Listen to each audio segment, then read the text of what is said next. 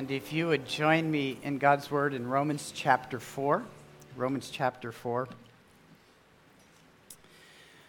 I would like to introduce this time in our worship to the first 12 verses of this chapter. Romans chapter 4.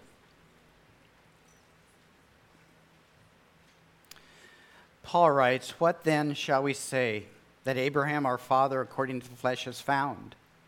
For if Abraham was justified by works, he has something to boast about, but not before God. For what does the Scripture say? Abraham believed God and was credited to him as righteousness. Now to the one who works, his wage is not credited as a favor, but as what is due. But to the one who does not work, but believes in him who justifies the ungodly, his faith is credited as righteousness, just as David also speaks of the blessing on the man to whom God credits righteousness apart from works." Verse 7, "Blessed are those whose lawless deeds have been forgiven, and whose sins have been covered. Blessed is the man whose sin the Lord will not take into account. Is this blessing then on the circumcised, or on the uncircumcised also? For we say faith was credited to Abraham as righteousness. How then was it credited? While he was circumcised or uncircumcised? Not while circumcised, but while uncircumcised. And he received the sign of circumcision as a seal of the righteousness of the faith which he had while uncircumcised, so that he might be the father of all who believe without being circumcised, that righteousness might be credited to them. And the father of circumcision to those who not only are of the circumcision, but who also follow in the steps of the faith of our father, which he had while uncircumcised." Father in heaven, we again come before you in prayer, kneeling our hearts before your throne of grace to receive help and mercy from you. That's what you promised to do for your people. And we appeal to you for that kind of help and mercy as we dip into your word with worshipful and humble hearts, ready to receive truth from you. And we pray in this way so that we're not only receiving knowledge for our minds, but we're receiving transforming work that affects our heart and affects our life as well. In other words, we come to this hour of worship where we come under the authority of your word, not only to learn from you, but to be transformed by you, because we've come under the authority of the voice of our God. Help me in the proclamation of that word, but help us all as we hear, as we learn, and as we listen to the voice of God, that we might kneel and yield to your presence and your purposes. I pray that you would again minister to the hearts that have heavy burdens here this morning. But Father, we're all burdened with sin. We're all burdened with the imperfections and the darkness of the world around us, as well as our own struggle with lust and deception. Lead us then in truth. Lead us in such a way that we shine brighter as lights of Christ as we leave the doors this morning and go back out into a world that we have been called to shed light on. We need your enabling grace for that. And therefore we pray for this hour that you will have your transforming work on our hearts. Sanctify us according to the likeness of Christ. Grow us in the image that belongs to your Son. And fill us with a greater zeal, a greater passion, and a greater boldness to represent Christ out in the world. And we pray this in his name. Amen. In praying this way, I recognize that since the inception of the church, there have been attacks against the cause of Christ. And we know that these attacks come from many directions. Science, or the scientific world, has attacked creation, not only creationism, but the God that created. We see attacks against the cause of Christ, against life that God is the author of. And this attack comes in this trend we have in our nation to kill the unborn, and all apparently for the right to choose. Not the right of the infant to choose, but the right of somebody to choose where God is the author of life. We are seeing the attack against the cause of Christ even today in human sexuality, where God made male and female, our world is determining something else. We see the attack against worship as government enacts laws that oppose what God teaches us to do as we gather and we praise Him and we serve together. We see attacks against the family that God has ordained. Culture is redefining family, and individuals, even within families, are abusing and making it their own empire, that which is God's.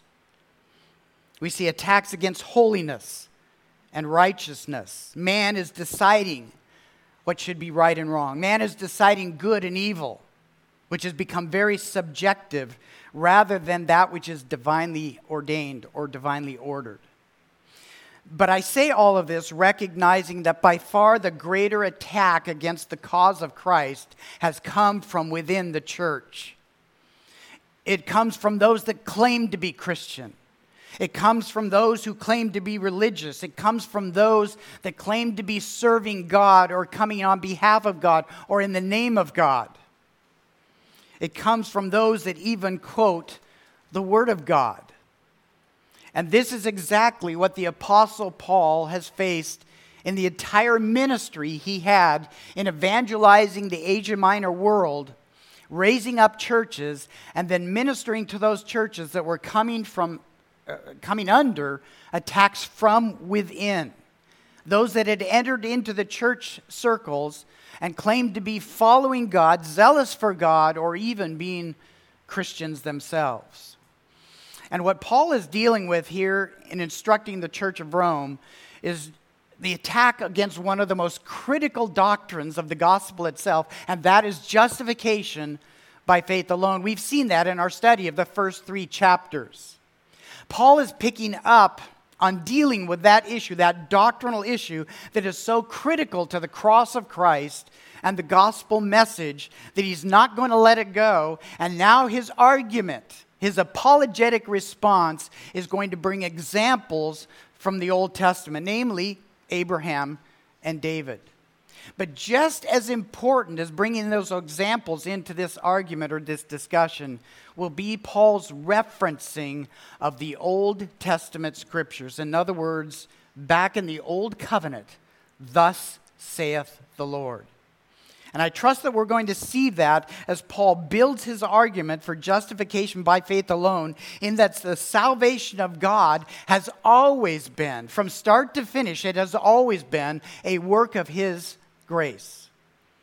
It has been a work of God's grace back in the Old Testament, even as much as it is today in the church age. And Paul has already laid the groundwork for this in saying that all of us are sinners. We have all fallen short of the glory of God. We've all missed the mark, both Jew and Gentile. And he's made the point that whether or not you are Jew or Gentile, whether you're a sinner of the Old Covenant or a sinner of the New Covenant, whether Jewish sinner or Gentile sinner, whether you're circumcised or not, whether we're talking about law keeping or keeping the law that is written on our hearts, we are all in need of a Savior. As we move into chapter 4 of our study of the book of Romans, Paul continues to make his case for justification by faith apart from works. But here he wants to show that the Old Testament believers were not simply told that this view of salvation is coming. Rather, this has always been the way God saves sinners. And therefore, the promise of God in sending Messiah was not to initiate an entirely different way of rescuing man from sin and judgment. Rather, Messiah's coming would make possible the only way to save sinners, both then and now, both in the Old Testament and the New Testament economy. In other words, it must be a work of God's unchanging grace. My hope this morning is to lay down a basic foundation from just the first 3 verses of chapter 4 a foundation for where I believe Paul is going to be taking us in the rest of chapter 4 and into chapter 5. Two Old Testament characters are used initially by Paul and predominantly one, and that is Abraham. David is used almost as a support to what he's going to use Abraham to be as an example for justification by faith alone. But also consistent with Paul's apologetic style in this letter is that he's going to rest his argument, as I said before, on the Old Testament scripture. God has already declared justification by faith alone. And this affirms that Old and New Testament alike stand in perfect agreement in regard to the salvation of sinners. Chapter before, it begins with a question, and with these two words, what then? What then? Which picks up on Paul's previous discussion, where Paul left off in the reality that Jew and Gentile alike are both under the condemnation of sin. He had made the case that being born Jewish or possessing the law of Moses or even doing one's best to keep that law is insufficient. It is not enough to justify sinners before God. So neither man's best efforts nor his heritage could adequately deal with this sinful condition. Now, this does not, as we've already learned, make the law of no value. Rather, it reveals the true purpose of the law. The law was given, remember, to expose the sins of man. Man's sinful depravity is exposed by the law, and man's inability to achieve God's perfect righteousness. Man has no ability to achieve that standard of holiness that God requires so that we might stand justified before Him. This is what the law proved. No man is able to keep the law, and Paul is going to show not even Abraham. So to make this case clearly visible to his readers, Paul brings in evidence from the Old Testament history. You can almost envision this like a courtroom. And Paul is going to bring in a witness. And that witness this morning is Abraham. This will be a powerful exhibition that he offers to his Jewish readers or the Jewish citizens there in Rome in regard to the father of their own nation, who the Jews would regard the father of the religion itself, the Hebrew faith. So Paul in verse 1 brings us back to the beginning, taking us back into the Old Testament, into the book of Genesis. He does this in question form, you'll notice in verse 1, prompting his readers to consider the doctrine of justification of faith apart from works of the law. And he brings in this argument from Old Testament history all the way back to Israel's roots in Abraham by asking, what then shall we say that Abraham, our forefather, according to flesh, has found? What did Abraham find in himself, in God? Abraham is now to be considered as historical evidence that the works of the law cannot provide justification from sin.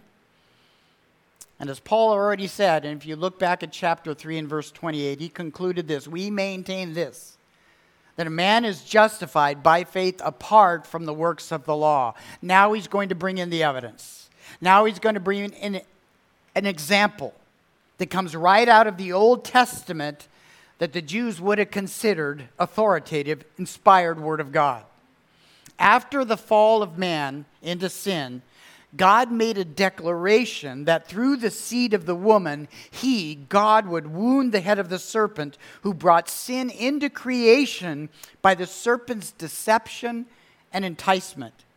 But it's not until Genesis 15 that God reveals his intention to accomplish man's salvation through the lineage of an old, childless man named Abram, later to be called Abraham. Previously, in Genesis chapter 12, remember that God had called Abraham out of his pagan, idolatrous culture to enjoy the blessing of God's provision and God's salvation. And he promised Abraham that through him all the families of the earth would be blessed. That's Genesis 12, verse 3. That promise is later revealed to Abraham as God's plan of bringing salvation to the nations of the world through a son that would be miraculously given to Sarah and Abraham. Abraham would not only be the father of the nation of Israel then, but God said, "You will be the father of a multitude of nations." Genesis chapter 17 and verse 4. This was a reference to God bringing in the Messiah through Abraham's lineage, and that God would bring that Messiah's salvation to the nation of Israel and even beyond to the pagan nations. God had a significant role for Abraham to fulfill then on behalf of Israel and on behalf of all who God would be pleased to save from out of the world. And this is why God said to Abraham, I have made you a father of a multitude of nations. But the point that Paul is making here in Romans 4 is that the Old Testament scripture affirms it. He's not just bringing in an historical character. He's quoting the word of God that the Jew would have had to pay attention to. And the reason that Paul uses Abraham as a critical piece of evidence for justification by faith apart from works is that the Jews highly regarded this Old Testament patriarch as the founding father of their faith. He was, in essence, the George Washington of the Hebrew people. And as Paul wrote in verse 1, Abraham was our forefather, according to Paul recognizes, even of himself as a Jewish man, Abraham was our forefather according to the flesh. Paul himself was born into this lineage. The whole Hebrew nation began with Abraham. He was their physical lineage. If justification by faith was said of this man, as was declared back in Genesis 15, and we're going to see further in just a moment, then Paul's preaching of the gospel was nothing new. It was preached back in Genesis. This gospel doctrine existed all the way back to the beginning of the Hebrew people. And this is another reason Paul offers Abraham as evidence of justification apart from the works of the law. He takes this argument back to a time in Israel roots that preceded the law and even when Abraham would later become circumcised. God made this declaration of Abraham, Paul writes. He, Abraham, believed in God, and he, God, reckoned it to him as righteousness. This was before Abraham was instructed to be circumcised. And it was over 600 years later that the law of Moses would even be introduced into the Hebrew people. And so the point should be obvious to those who might have claimed that the law-keeping is going to justify sinners. Abraham was declared righteous not by his own merits at keeping God's law, since it wasn't even in existence at that time. He was declared justified by faith in God's promise to provide a salvation that was yet to come.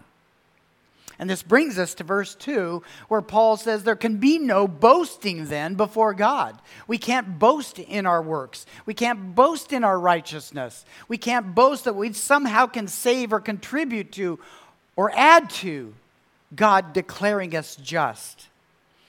So the truth is further established in verse 2, where two opposing statements are made by Paul. The first is, for if Abraham was justified by works, he knows this is not true, but he makes the statement anyway because this is what the Jews believe. If Abraham was justified by works, he has something to brag about, something to boast about. But then the second and opposing statement, but not before God. He could not make that claim before God. The Jews' claim that Abraham kept the law that he did not have was really the basis for them claiming that they could keep the law, that they could possess the law, that they could be born out of the roots of Abraham and therefore be part of the kingdom of God. Two quotes I want to offer from Jewish writers confirming what the Jews thought of Abraham. One writer says, we find that Abraham, our father, had performed the whole law before it was even given. And a second quote, Abraham was perfect in all of his deeds with the Lord. That's how the Hebrew people saw Abraham. And that's how they excuse that he was justified in Genesis 15, 600 years before the law was even given. He was already keeping the law, they would say. And he kept it perfectly. That's how the Hebrew people viewed Abraham. And they used Abraham as an example. Therefore, we keep the law, and therefore we are justified by our own merits. Paul affirms that if this were possible, Abraham would have something to boast about. You might say he'd have bragging rights on keeping the law that he didn't even have in his possession. The problem that Paul points out is that Abraham could not do so before God because no man is able to obey God according to God's standards of righteousness. And if we cannot meet God's standards of righteousness, we not only have no right to boast before God, we have no right to boast to anybody of ourselves. This Hebrew example is important to us as Gentiles because this shows us that when God gave his specific law to a specific people and they couldn't keep it, how are we supposed to be justified by keeping a law that's written on our hearts that isn't even the law of God? This is essential doctrinal truth for us. And it's why Paul took the Hebrew people as well as the Gentile back to the Old Testament scripture in chapter 3, verse 10 to verse 12. Reminding that in the Old Testament, in the Psalms, God declared there is none righteous, not even one. There's nobody seeking after God. There is no one that understands God, no one that understands God's salvation. All have turned aside. Together they become useless. There is none who does good, not even one. That should have been clear to the Hebrew people. This Old Testament assessment of humanity includes Abraham. Abraham was one of those that was not righteous. He'd gone his own way. There was no bit of good in him. There was not one individual, not Abraham, not Moses, not David, not Elijah. None had done good. For Paul to write that Abraham could never boast of keeping the law perfectly before God is simply a direct quotation from the Old Testament scripture that the Jews would have to acknowledge. And if no man is able to make such a boast before God, there is no way that one can claim to be justified by their own works. When verse 2 reads, "but not before God," that is an emphatic statement that is meant to highlight the holiness of God's character. As we studied in chapter 3, in verse 23, all of us have sinned and we fall short of the mark of that holiness. We just don't live up to the standard of God's righteousness. That includes Abraham, Moses, David, and every other notable saint named in the Old Testament scripture. And it's the Old Testament scripture that proclaims this. Therefore, it would be impossible to claim that Abraham was justified by works, not only because he did not have the law to live by, but more importantly, he did not have the ability to live by it if he was given the law. And therefore, in Genesis 15, right at the very beginning, God is showing us man has no ability to boast in their own works. Look at Abraham. He was declared righteous by God because he, Abraham, put his faith in a salvation that he did not even clearly see. But he embraced the promise of God to save. And God says in response, "I will credit to his account my own righteousness," because he has none of his own. This doctrinal reasoning is most certainly implied by the greater context that Paul writes in chapter 3 and chapter 4, but it is also implied by the greater context of the whole of God's Word, as Paul wrote back in chapter 3, quoting from the Old Testament Psalms and taking us back to this Old Testament patriarch, where God in his Word declared this man justified, not by works, but because of faith. And this brings us to verse 3. Where Paul advances the reality that none of us are justified or saved by belief or by behavior, but rather by belief. It is by faith and not by works. Paul has another way of answering the false claim that Abraham was justified by his law keeping. In verse 3, the example of Abraham testifies to the gospel that sinners are justified by belief and not by one's behavior or their works. And he quotes here from Genesis chapter 15, verse 6, which says, Abraham believed God, and it was credited to him as righteousness. Now that statement about the Jewish forefather followed God's promise to Abraham that he would give to this man a son of his own. Because both Abraham and Sarah both were older, well beyond the years of having children. And we understand that was by God's providence. God made Sarah to be barren, both of them to be childless, so that he would show forth his own power and glory. Salvation would be only of his grace. And therefore a miracle child was granted to this older couple, who were well beyond the years of even possibly having children. God made that promise to Abraham. Out of you is going to come a great nation. And all of the nations of the earth are going to be blessed, Abraham, because I'm going to give to you a child. With these thoughts swirling around Abraham's mind, he asked the Lord, how can this be? I can't have kids. Sarah can't have kids. We're beyond those years. And the custom of his day was that if he, the patriarch, couldn't have children, then the firstborn in his household would then become the heir. That means that one of Abraham's servants who had a child, that child would become the heir. And so Abraham names that. Is this man going to provide the heir then? Is this the person? But God told him that his son would not come from those means, but that God would give him a son from Abraham's own body. That's why Paul mentions the flesh in chapter 4, verse 1. God would give to Abraham and Sarah a child of their own.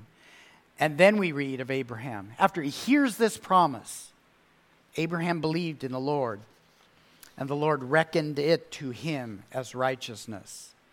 Behind that promise to give to Abraham and Sarah a son, a child of their own, was that God would provide a lengthy family tree out of which the Messiah would be born.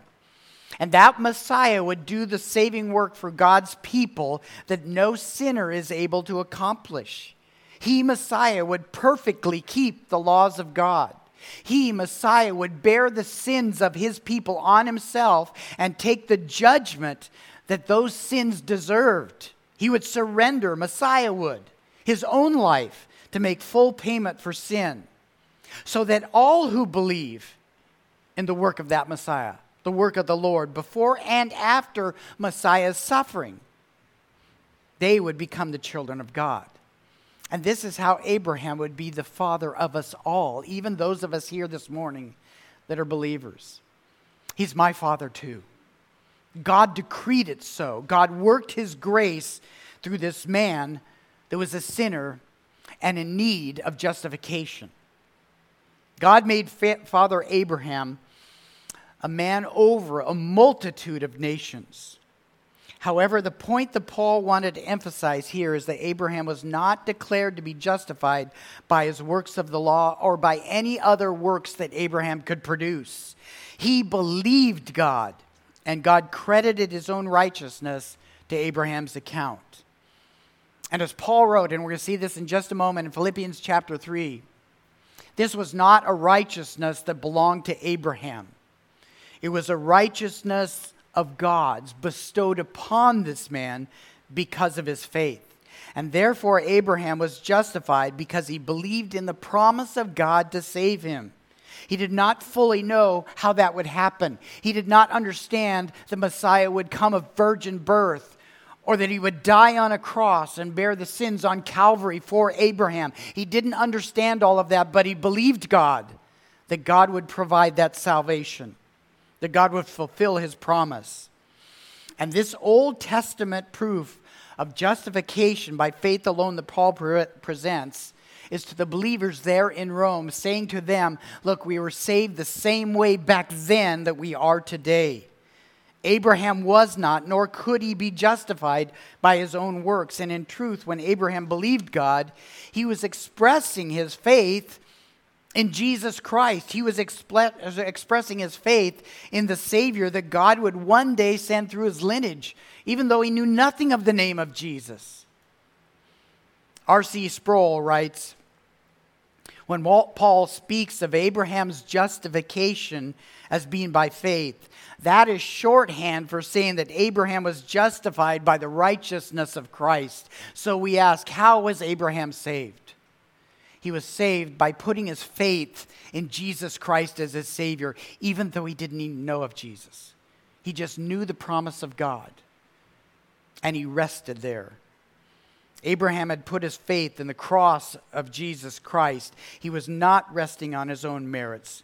The merits of God's perfect Son is where his faith was placed, and his atoning sacrifice for the sins of his people. Abraham was one of those that was saved by faith. What this introduces us to in chapter 4 is that God grants salvation freely by his gracious work on the cross, and faith is the means or the instrument whereby we are given that free gift of salvation. What Paul is strongly advocating for in this part of his letter is that sinners are justified by faith apart from works, especially the works of the law that God had given to his chosen people. He proves this through a proper understanding of Scripture and by the examples that God gives to us in his written word. And this shows us that this doctrinal truth, justification apart from faith or apart from works, is how God has always saved sinners. It is by his gracious work, not man's, and it is through faith in the promise of God. Now, I want to point out that my sermon here is much shorter and my conclusion is much larger because I want to touch on some controversies that we must deal with in regard to the justification of faith. And not only dealing with those controversies, but the practical application of them. These are practical truths for us to live by. I've only taken on 3 verses this morning in order to leave room for us to consider these controversies that have these practical implications. What Paul was teaching to the church then would have raised eyebrows, especially among the Jewish people, and most certainly even some Jews that had come to faith in Christ. So Paul uses question and answers through chapter 2, 3, and here in chapter 4. He brings questions to probe the minds, to probe the intellect and the thought processes. What do you believe here? What do you understand? Because this is what the Word of God teaches. The questions and answers that Paul presents here were meant to address actual concerns the gospel preaching raised as he traveled around Asia Minor proclaiming the cross of Christ. And yet, in answering the concerns of his day, the doctrines taught then are equally important today and address many of the issues that we must deal with in the church. So I want to give us 3 to consider this morning, just evaluating these first 3 verses that are introducing us to where Paul is going to take us, the doctrine of justification by faith alone. First, and if you're into filling in the blanks, I'm going to go carefully and I'm going to repeat here. Faith is the means of justification, not a merit that justifies. Faith is the means, or you could say the instrument of justification, not a merit or a work that justifies. And this is where we take seriously what verse 2 is declaring out of Romans 4. Paul takes on the false assumption the Jews would have made of Abraham, as well as of their own efforts to keep the law. If it were possible for Abraham to be justified by his own works, then he'd have something to boast about. And if it were true, then the Jews themselves would have something to boast about in their own keeping of the law. Paul will bring up the fact that the law was not even around at this time. He'll bring it up later. Abraham was not yet even instructed to be circumcised, which he's also going to bring up in chapter 4. But even that is not the main problem. It's not the main problem that Abraham didn't even have the law. The if in verse 2, notice the if in verse 2 highlights the impossibility of man in keeping the law that God gives to God's satisfaction. We have none of us the ability to keep God's laws to God's satisfaction. Sinful man just has not the ability to obey God as God requires. And this prefaces, in verse 2, it prefaces what verse 3 declares about our salvation. Abraham then believed God. It's not going to come by works. It's going to have to come by faith, because his works won't justify. Abraham's faith was the means then by which God credited to his account the righteousness that Abraham couldn't accomplish on his own. Faith is the means. It is the instrument. In other words, Abraham's faith did not save him. God saved him by his gracious work of justification, a work that would come later when Messiah would give his life for his people. What saves us? It is not our faith. It is the cross of Christ. He did the work for us none of us could do. Faith is merely the means or the instrument that brings that gift to us, that gift of salvation. If this were not the case, then Abraham's faith would have been a work that he accomplished that earned him the right to be justified by God. In truth, what saved Abraham was the sacrificial atoning of Jesus Christ on the cross, even though Abraham did not know of it. He knew only the promise of God to save him through his lineage. Faith was the means by which that saving work was applied to his sins and ours. It is because of Calvary that a believer is declared justified by God. A controversy that may arise out of this truth is that some might argue that to have faith in the cross of Christ is a good thing. Is it not good to believe? In fact, it's an obedient response to God's call that all men repent and believe in the sacrifice of his Son. But as chapter 3 has already declared, not one of us are good. Not a single one of us has done what is right in the eyes of God. None of us have sought after God. None of us have even understood that we might believe. So we cannot look at faith as a good work that we accomplish that entitles us or that earns the favor of God. Therefore, saving faith cannot be a good work that any of us are able to accomplish. So there are two things about faith we learn here. Number one, faith is not a work of man. It is not a work that we do. And number two, our faith is a work that God does on our behalf. Why do we have believing faith right now? It's not because we conjured it up. It's because God worked that out. And I offer Ephesians chapter 2, which we all know so well. It refers to this as a gift that God presents. It's not of man's works. For by grace you have been saved. Through faith. There's the means. There's the instrument. But it is not of yourselves. You didn't create this faith. It is a gift of God, not by our own works, lest any of us should what? Boast. There's that word boast again. Even with my faith, I have nothing to boast about because it's not my work. It is what God, by his grace, has accomplished when he raised me from my deadness in sin and presented me with this precious gift. I believe because God made it so. Boasting was important to Paul. Faith is a work accomplished by God alone. We can't boast even in that. It's not a work that entitles us to salvation. God alone is the one that caused a sinner to be born again, and he gives to those ones that are born again the ability to believe in the work of salvation that was accomplished by Jesus on the cross. Take that thought and put it back on Abraham. How did Abraham come to faith? Remember, he was a man that was rescued out of idolatry. He worshiped idols. And God came to him and said, Abraham, I've chosen you. I've chosen you to be one of my own. And he responds in a faith that Abraham didn't conjure up on his own, a faith that God worked in this man's heart. Before that, when God found him, this man was a pagan, an unbeliever. He worshiped idols, not just one, but many idols. And therefore, as Paul goes on to write in 1 Corinthians chapter 1, God didn't choose any of us because of our intellect, our wisdom, our cleverness, or that we figured out faith on our own.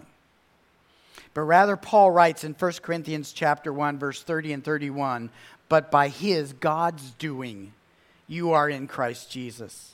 He's the one that did this work, who became to us wisdom from God and righteousness and sanctification and redemption. We had none of those things. We didn't have no righteousness. We weren't sanctified. We couldn't redeem ourselves.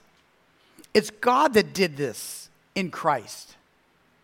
So that, just as it is written, let him who boasts, boast in the Lord. Friends, we don't boast in ourselves, not even in our faith. We boast in who?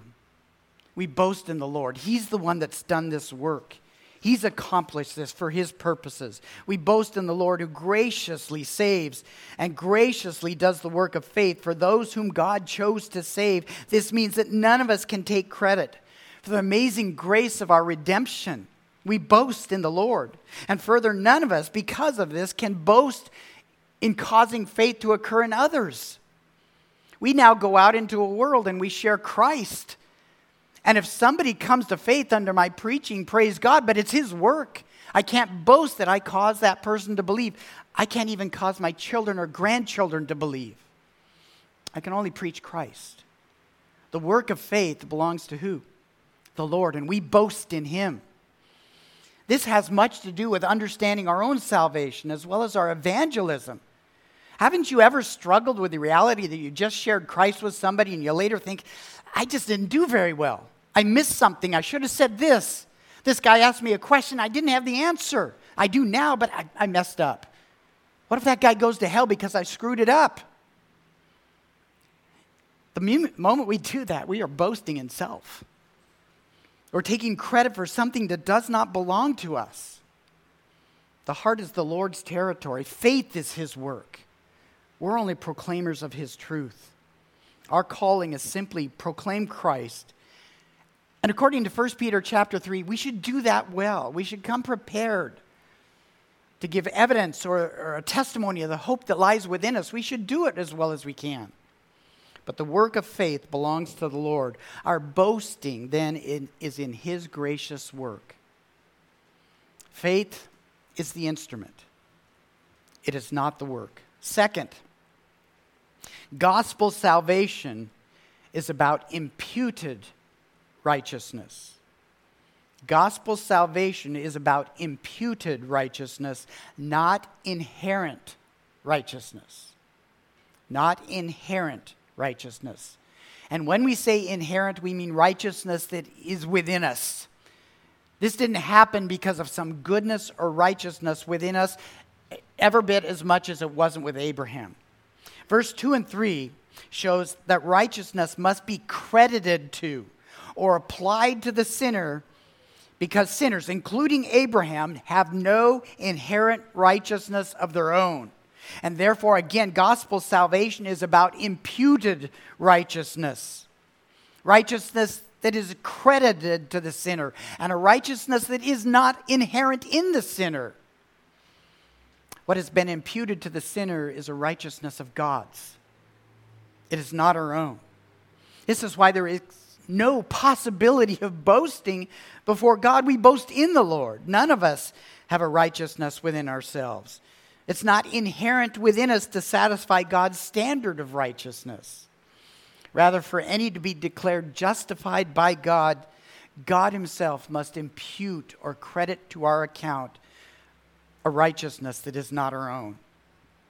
When we come to faith in Christ, this does not make us righteous because we still sin. Rather, what is covering over us is the righteousness of God's Son. And you can think of yourself as a sinner that's going to sin today and probably tomorrow. But when God looks at you, what does he see? He knows you sin. And sometimes if we do not repent, he's going to chasten us as a father that loves us so that we turn to his righteousness, confessing and repenting. But when God looks at me, he does not see wickedness. He sees the righteousness of his Son. It's been laid over me and over you if you're a believer here this morning. It's been credited to your account, and it's not your own righteousness. It belongs to Christ. It belongs to God our Father.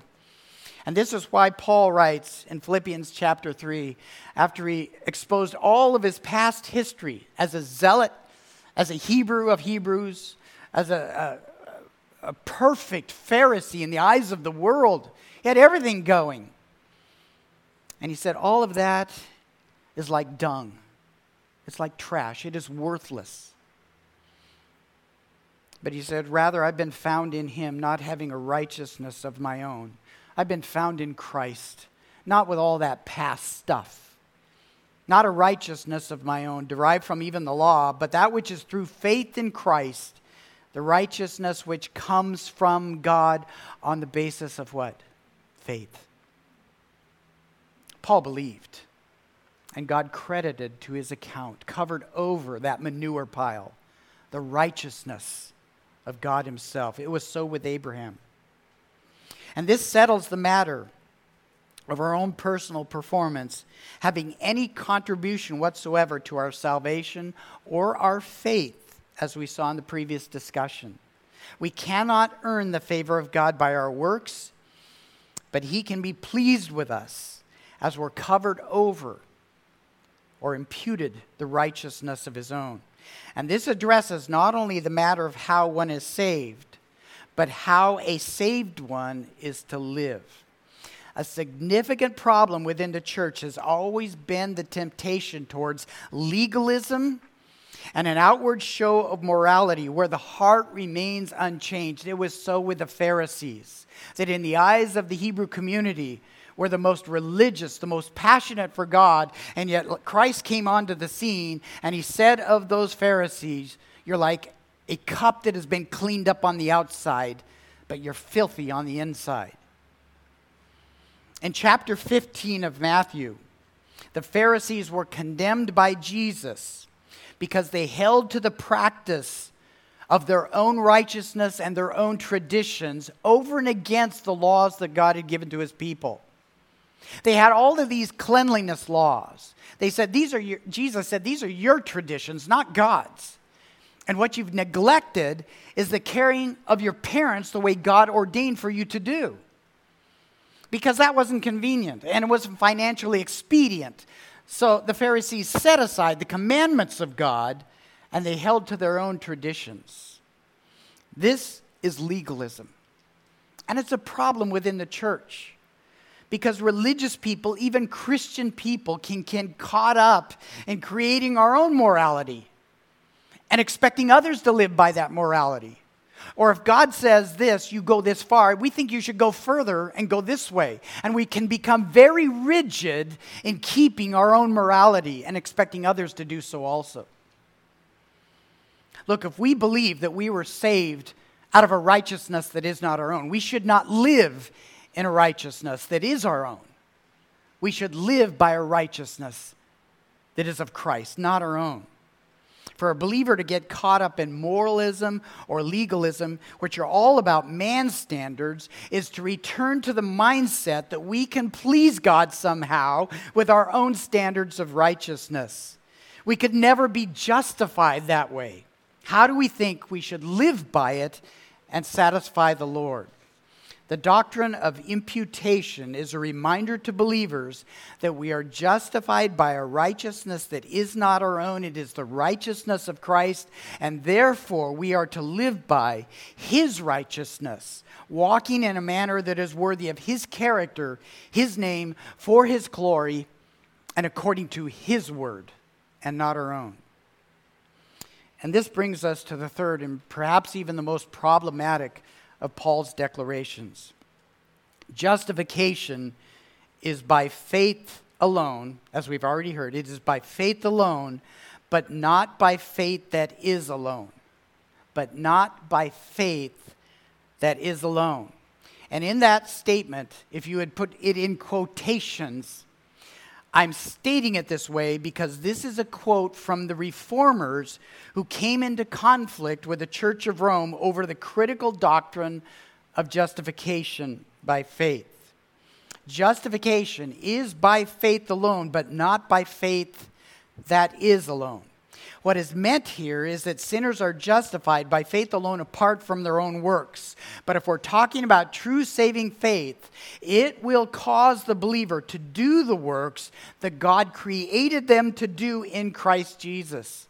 And this is what we reread in Ephesians 2 and verse 10. For we, and this follows, remember, verse 8 and 9 that we just looked at. For by grace you are saved. For we are his workmanship, created in Christ Jesus for what? Good works. Good works, which God prepared beforehand so that we should walk in them. We are not saved by our works, but we are saved to work. Works that God has already prepared for those who he's chosen to save. Now, there's an apparent, and I say apparent conflict with what Paul teaches about justification here in Romans and what James presents in his epistle. And we have to look at this for just a moment. So I'm going to take you back to James chapter 2. And this passage in James chapter 2 caused a good deal of concern for Martin Luther, such that he referred to the epistle of James as an epistle of straw.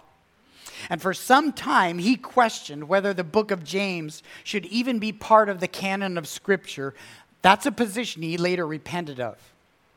But his earlier concern came from what we read here in James chapter 2. Look at verse 14, and I'm going to read down through verse 24.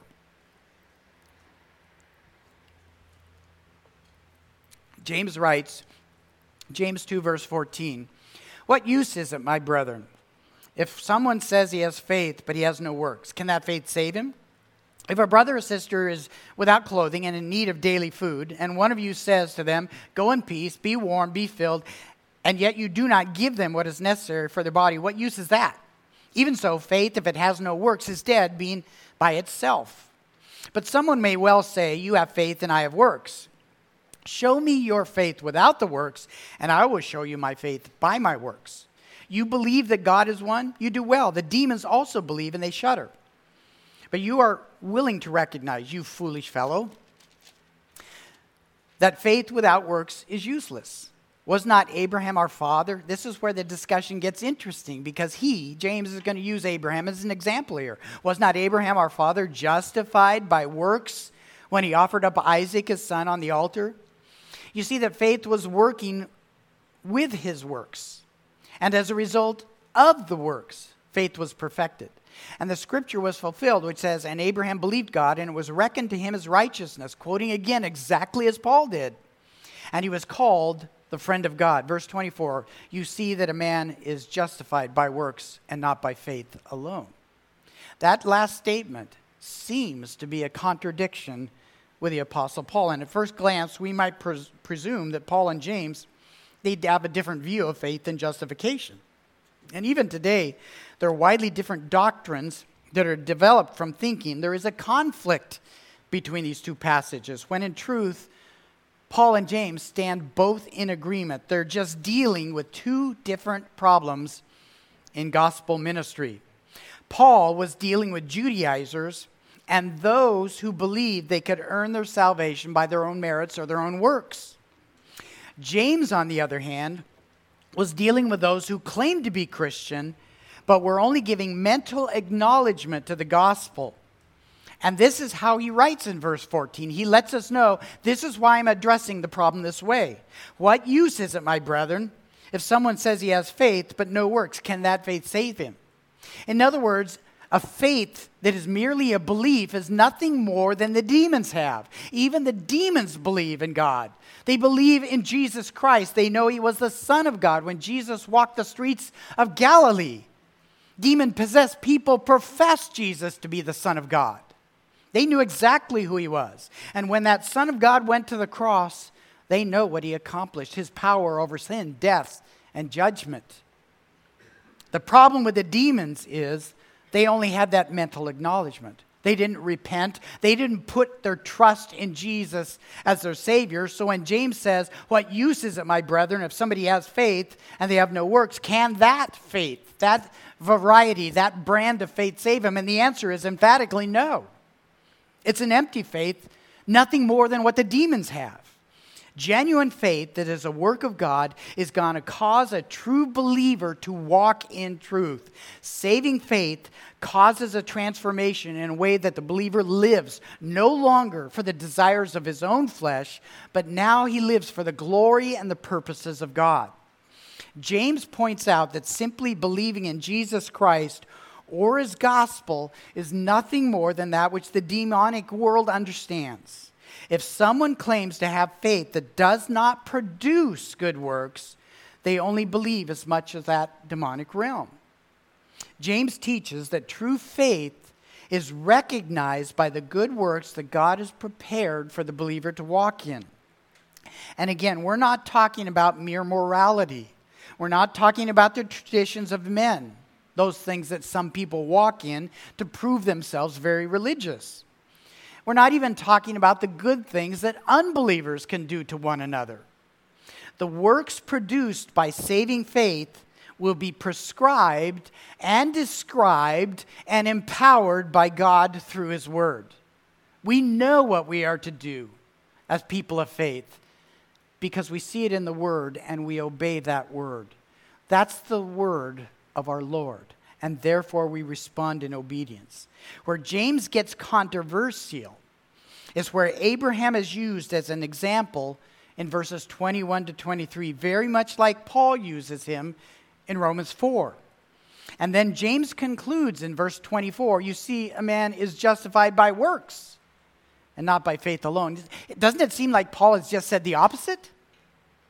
The problem we see here is that Paul seems to be saying something that is different.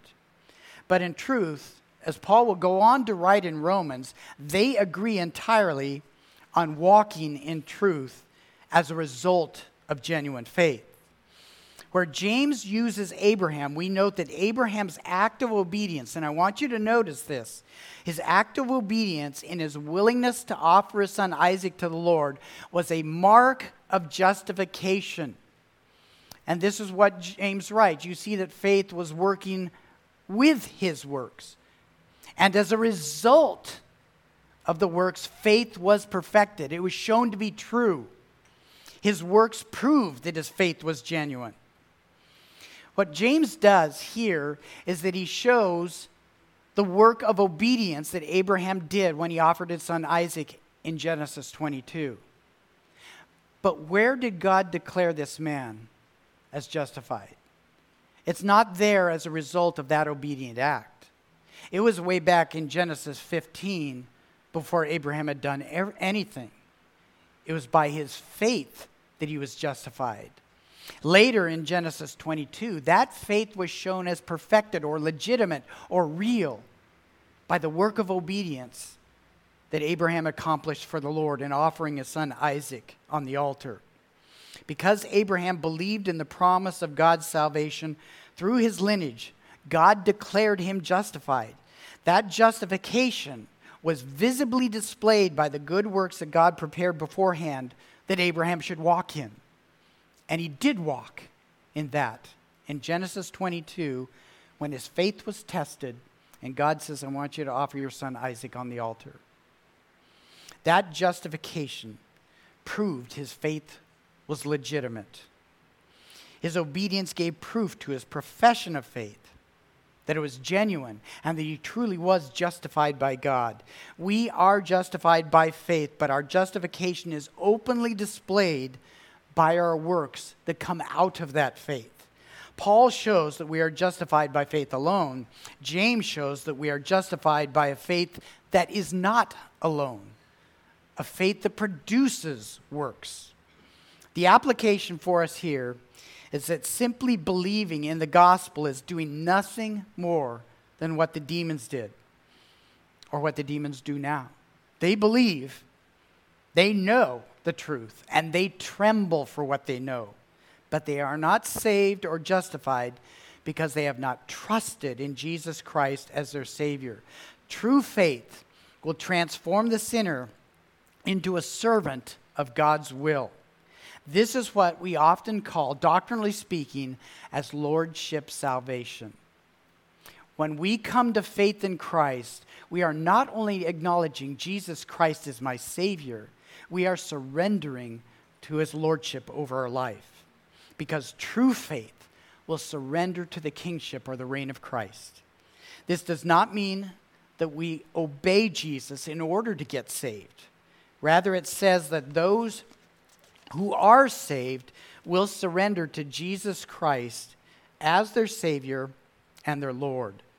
Believers will not always obey properly. We won't always obey at all. But it does mean that God's gift of faith will accomplish the purpose for which it is designed. True believers, again, are God's workmanship. We are created in Christ Jesus for good works, which God has prepared beforehand that we should walk in. We are in faith because we are created by God to be in faith. We are given this gift by God. He does the work of faith within us, and when that work is genuinely a work of God, we will do the works that God has prepared for him.